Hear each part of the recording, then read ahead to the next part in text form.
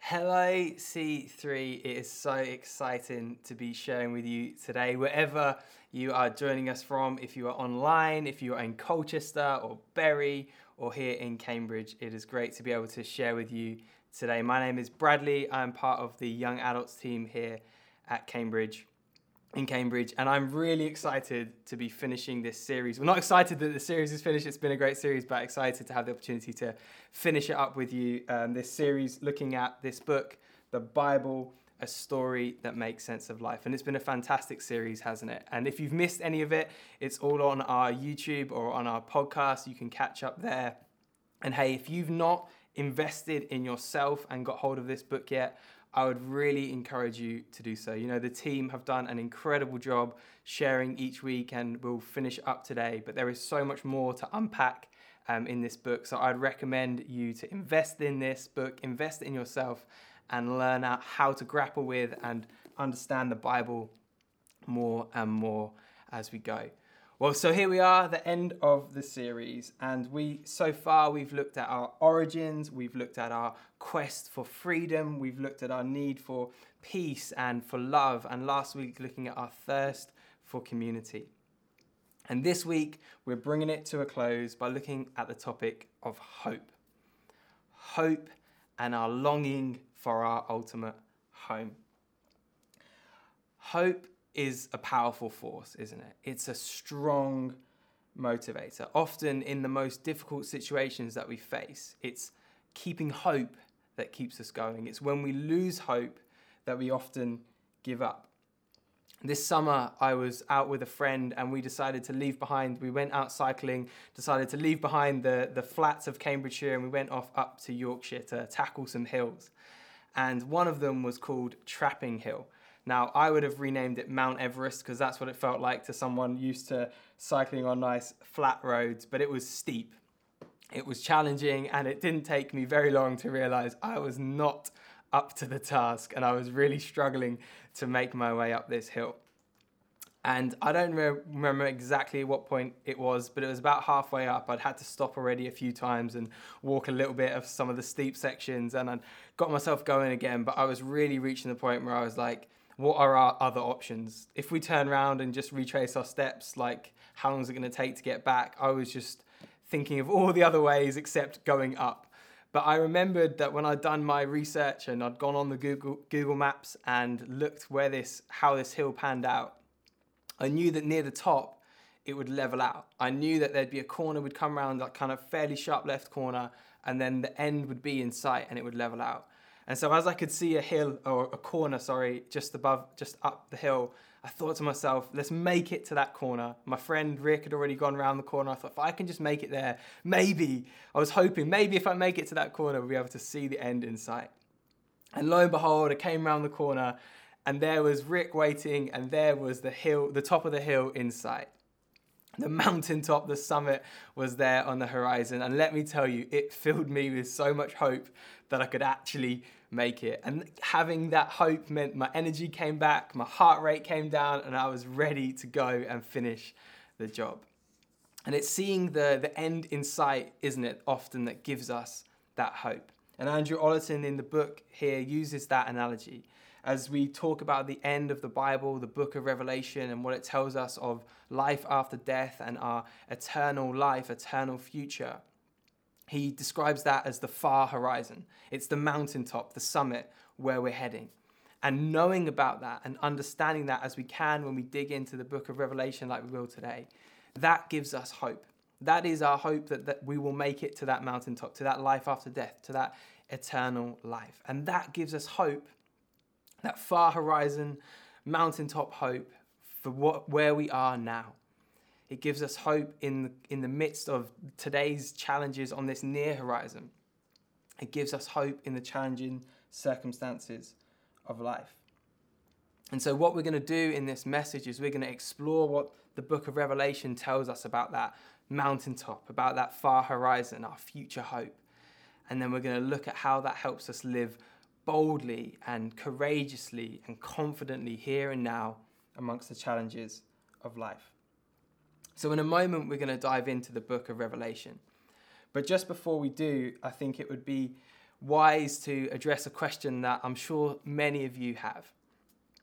And perhaps some of you here today or listening today, watching today, a friend has shared this and this is your first message that you're hearing from a church, or maybe you're new to faith and you're exploring. And when we bring up this topic of life after death and eternal life, you begin to wonder, how can you know? How can I know? How can the Bible know? How can we as Christians know what life after death looks like? Because there isn't people coming back from the dead every day to tell us, yes, you got it right. Yes, it's exactly what the Bible says. So how can we know what it looks like? How can we be sure? We don't have Google Maps to tell us where it levels out and where the end is in sight. How do we know? How can we be sure? Well, despite the fact that this is a future hope, and this is something that we are looking forward to seeing in the future, it is anchored and it is centered on events of the past. Namely, the life, the death, and the resurrection of Jesus. 1 Peter 1 in the New Testament puts it this way: in his great mercy, speaking of God, he has given us new birth into a living hope through the resurrection of Jesus Christ from the dead, and into an inheritance that can never perish, spoil, or fade. This inheritance is kept in heaven for you, who through faith are shielded by God's power until the coming of the salvation that is ready to be revealed in the last time. We have a living hope. We have this hope through the resurrection of Jesus Christ, the resurrection of Jesus from the dead. Jesus has been to that horizon. Jesus has been through death, and not just that, he has conquered death. He has destroyed death, and he calls us on to join him in that far horizon. That's why in church we talk so much, and the Bible talks so much about following Jesus, following his way, allowing him to lead us on to this future hope. On one of my other bike rides a while ago, I was in Cambridge this time, so I was on a hill, but it was a much more manageable one. And I was actually coming down, so I was fine. But going up the other way, there was a family. And the mum was in front, and she was cycling up the hill, and I could see behind her a young child. And the boy must have been 4 or 5, maybe 6, very young. But he was pedaling his heart out, and I thought, wow, you go for it, kid, you go for it. And then as I got a bit closer, I realised that actually his bike was attached to the mum's bike. And it was connected. So he was holding on, he was keeping his balance, he was pedaling away. But ultimately it was the mum's energy, the mum's strength, and the mum's work that was getting him to the top of the hill.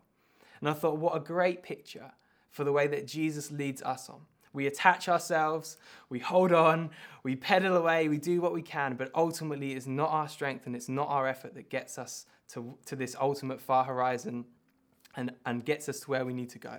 It is the completed work of Jesus. And that is our hope, that because of what Jesus has done, we attach ourselves to him and we let him lead us on. And on that day, when we finally reach this far horizon, when Jesus returns and ushers in this new age, what will it look like? What do we have to look forward to? I'm saying all this with a smile because I'm excited, and we're going to read now from the book of Revelation and get some glimpses and some images of what this future hope is, of what this is going to look like when Jesus returns and when we settle into our eternal future. The book of Revelation contains, or the Revelation of John, it contains a lot of imagery and signs that people have been trying to decipher for years, but we're not going to worry too much about that today. Where we're going to focus today is on Revelation 21 and 22, right at the very end of the Bible. And we're going to read a couple of passages that give us a glimpse of what this far horizon future hope looks like. So this is Revelation 21 verse 1. Then I saw a new heaven and a new earth, for the first heaven and first earth had passed away, and there was no longer any sea. I saw the holy city, the new Jerusalem, coming out of heaven from God, prepared as a bride, beautifully dressed for her husband. And I heard a loud voice from the throne saying, "Look, God's dwelling place is now among the people, and he will dwell with them, and they will be his people. And God himself will be with them and be their God. He will wipe away every tear from their eyes. There will be no more death or mourning or crying or pain, for the old order of things has passed away." And Revelation 22 verse 1 says, "Then the angel showed me the river of the water of life, as clear as crystal, flowing from the throne of God and of the Lamb down the middle of the great street of the city. On each side of the river stood the tree of life, bearing 12 crops of fruit, yielding its fruit every month. And the leaves of the tree were for the healing of the nations. No longer will there be any curse. The throne of God and the Lamb will be in the city, and his servants will serve him. They will see his face, and his name will be on their foreheads. There will be no more night. They will not need the light of a lamp or the light of the sun, for the Lord God will give them light, and they will reign forever and ever." What an incredible picture of our future hope. This is our future hope, folks. A new heaven, a new earth, God dwelling with us. We won't need the sun or any lamps, because the light of God will be there to light it all up. I hope that wherever you're watching, you are amening, hallelujah in, you are getting excited, because this is our future hope. This is an incredible image that we have of what our future hope looks like, what this far horizon looks like. And I just want to explore 3 specific aspects of that future hope. Firstly, there will be a renewed planet. A renewed planet. Revelation 21 verse 1 says, "Then I saw a new heaven and a new earth, for the first heaven and earth had passed away. There was no longer any sea." Our future hope is not that we will be some dismembered spirits floating up, evacuating this planet. No. It is for a renewed creation. It's a vision of God restoring and renewing creation. It's of God and the people of God, represented as Jerusalem, coming down to reunite heaven and earth. When the Bible speaks about earth, it's speaking about our space, humanity space. And when it speaks of heaven, it's meaning God's space. And what we see is our eternal future is the two coming together, heaven and earth, renewed and reunited. Just like it was in the Garden of Eden, God's presence with humanity. It's just, the Bible is a story of paradise lost and paradise gained. We notice how in Revelation 22 we saw the tree of life reappearing, just like Garden of Eden. Gone are the chaos waters, the seas which represent chaos, and instead there is a river of life. I am sure that you are looking forward to this restored and renewed creation. Because we look around, don't we, and we see natural disasters. We see the impacts of climate change. We see the injustice that brings, and we long for it to be put right. We long for it to be fixed. Well, that is our future hope. That God is going to renew and remake heavens and earth, and it's going to be restored. And we will see that in our future hope. Our future hope is for a renewed planet. Secondly, resurrection bodies. In this creation, we will have physical bodies, resurrection bodies. Physical bodies just like now, except there'll be some serious upgrades. Verse 4 of Revelation 21 says, "He will wipe away every tear from their eyes. There will be no more death, or mourning, or crying, or pain, for the old order of things has passed away." Maybe as you watch now, you're sat in pain. Your body is aching you. Maybe you're mourning the loss of a loved one at the moment. Maybe you've in worship today or recently you've found yourself crying.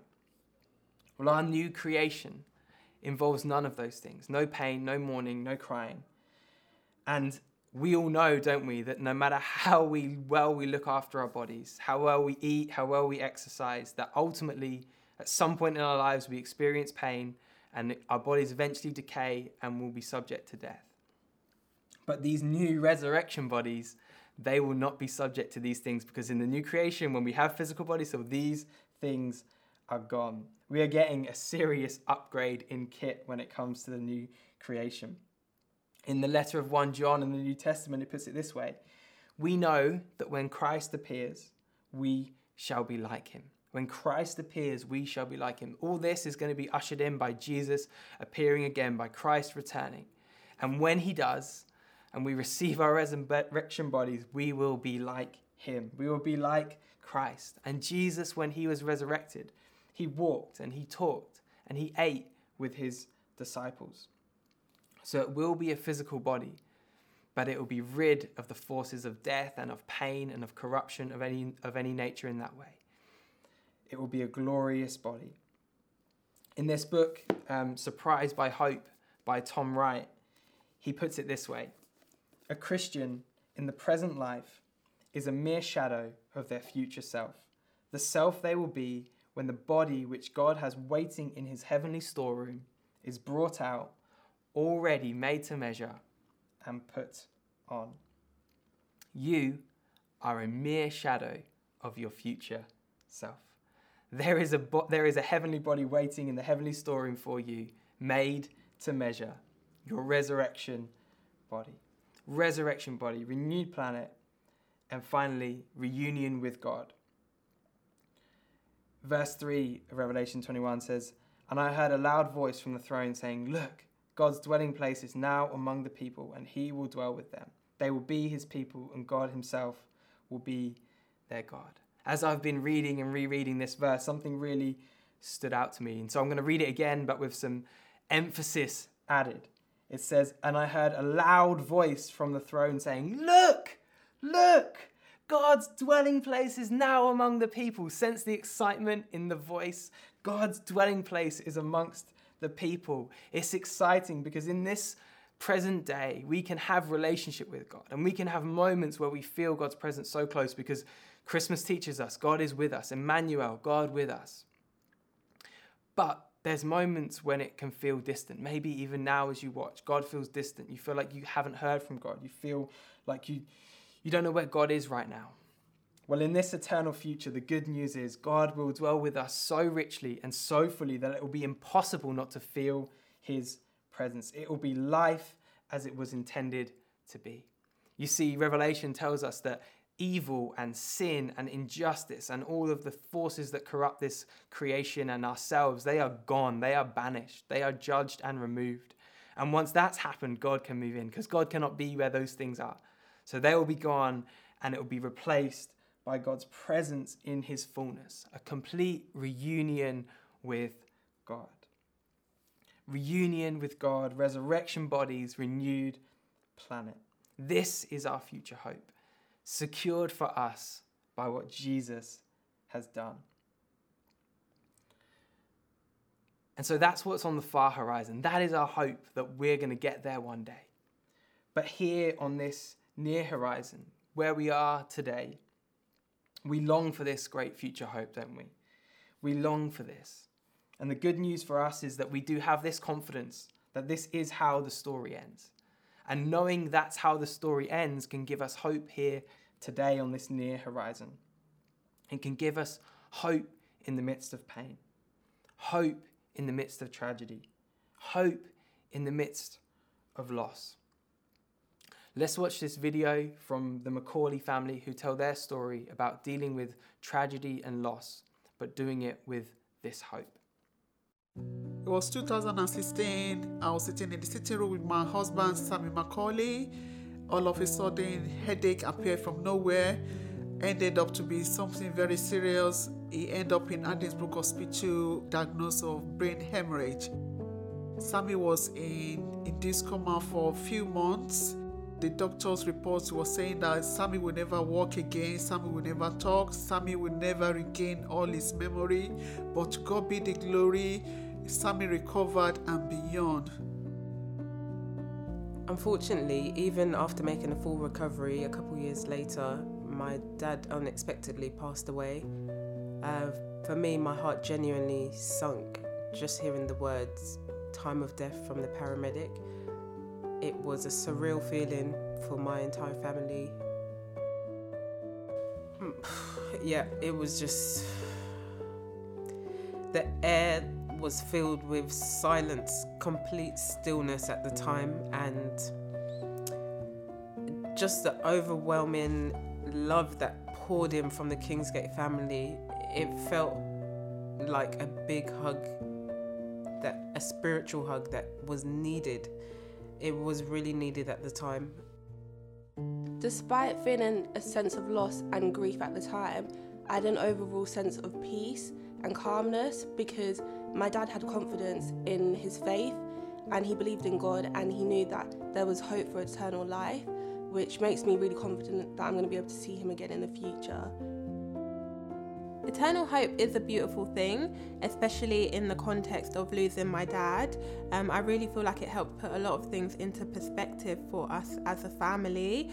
And the Bible talks about hope, how it's a part of faith. Hebrews specifically says that faith is the confidence in what we hope for and assurance in what we do not see.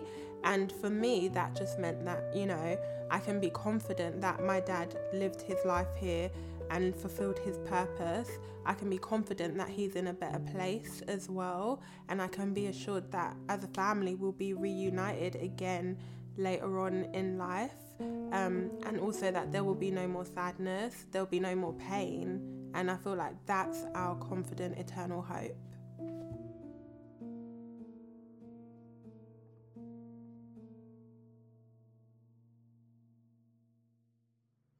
We have seen in the last almost 2 years now, across the globe, that we can never be quite sure what's around the corner. And sometimes when we don't know what's around the next corner, it can rob us of confidence and hope for the future. But this picture that Revelation gives us, this hope, that this biblical Christian hope that we have of how the story ends, it gives us confidence, knowing we don't know what's around the corner, but we know where the story is ending. We know what our future hope is. And that gives us hope to live confidently no matter what's coming around the corner. In Hebrews 6 verse 19 it says, "We have this hope as an anchor for the soul, firm and secure. It enters the inner sanctuary behind the curtain where our forerunner Jesus has entered on our behalf." We can have this hope confidently that this is how the story ends, that this is our eternity, because Jesus, our forerunner, has gone ahead. He has anchored us there. He has gone to the other side, and he calls us on when we attach ourselves to him. And we say, "Lead us on, Jesus." And we can let him lead us on, living confidently here, assured by the hope we have in Jesus. Finally, this great hope that we have for the future of our renewed planet, of our resurrection bodies, of what we've read in Revelation, reunion with God. Not only does it help us to live confidently in the midst of life's challenges, but I believe it can help us to live courageously in the midst of life's challenges. Because when we grasp and understand that this life is not all there is, suddenly we realize that our future is secure in Jesus. And it impassions us and emboldens us to be people of this hope, to be people of hope that live bold and live generous and live courageous, to let other people know about this hope that we have, knowing that nothing can steal our hope. Nothing that we do or say can steal our hope when we keep our faith in Jesus. And we become a lot more, for want of a better word, useful when we start living this way, when we start living for others, and when we start embodying the prayer that Jesus prayed when he prayed, "Your kingdom come." See, Revelation told us, didn't it, that heaven and earth, that heaven coming down to be reunited with earth, and Jesus taught us to pray, "Your kingdom come." Whilst we wait for this great future hope, we are to pray, "Your kingdom come, God. Heaven invade this earth here and now." And we can see it in bits and pieces, and we are to pray, "Your kingdom come," more and more. And then, hey, look for ways to maybe add on to that prayer and use me to do it, God. Use me to do it. to live bold and courageous lives, looking for ways to help others catch a glimpse of heaven, to catch a glimpse of who God is.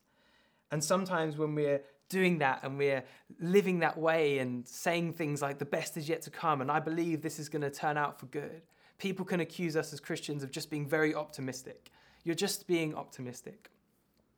Well, let me use a quote that Andrew Ollerton uses in this book that is from Archbishop Desmond Tutu.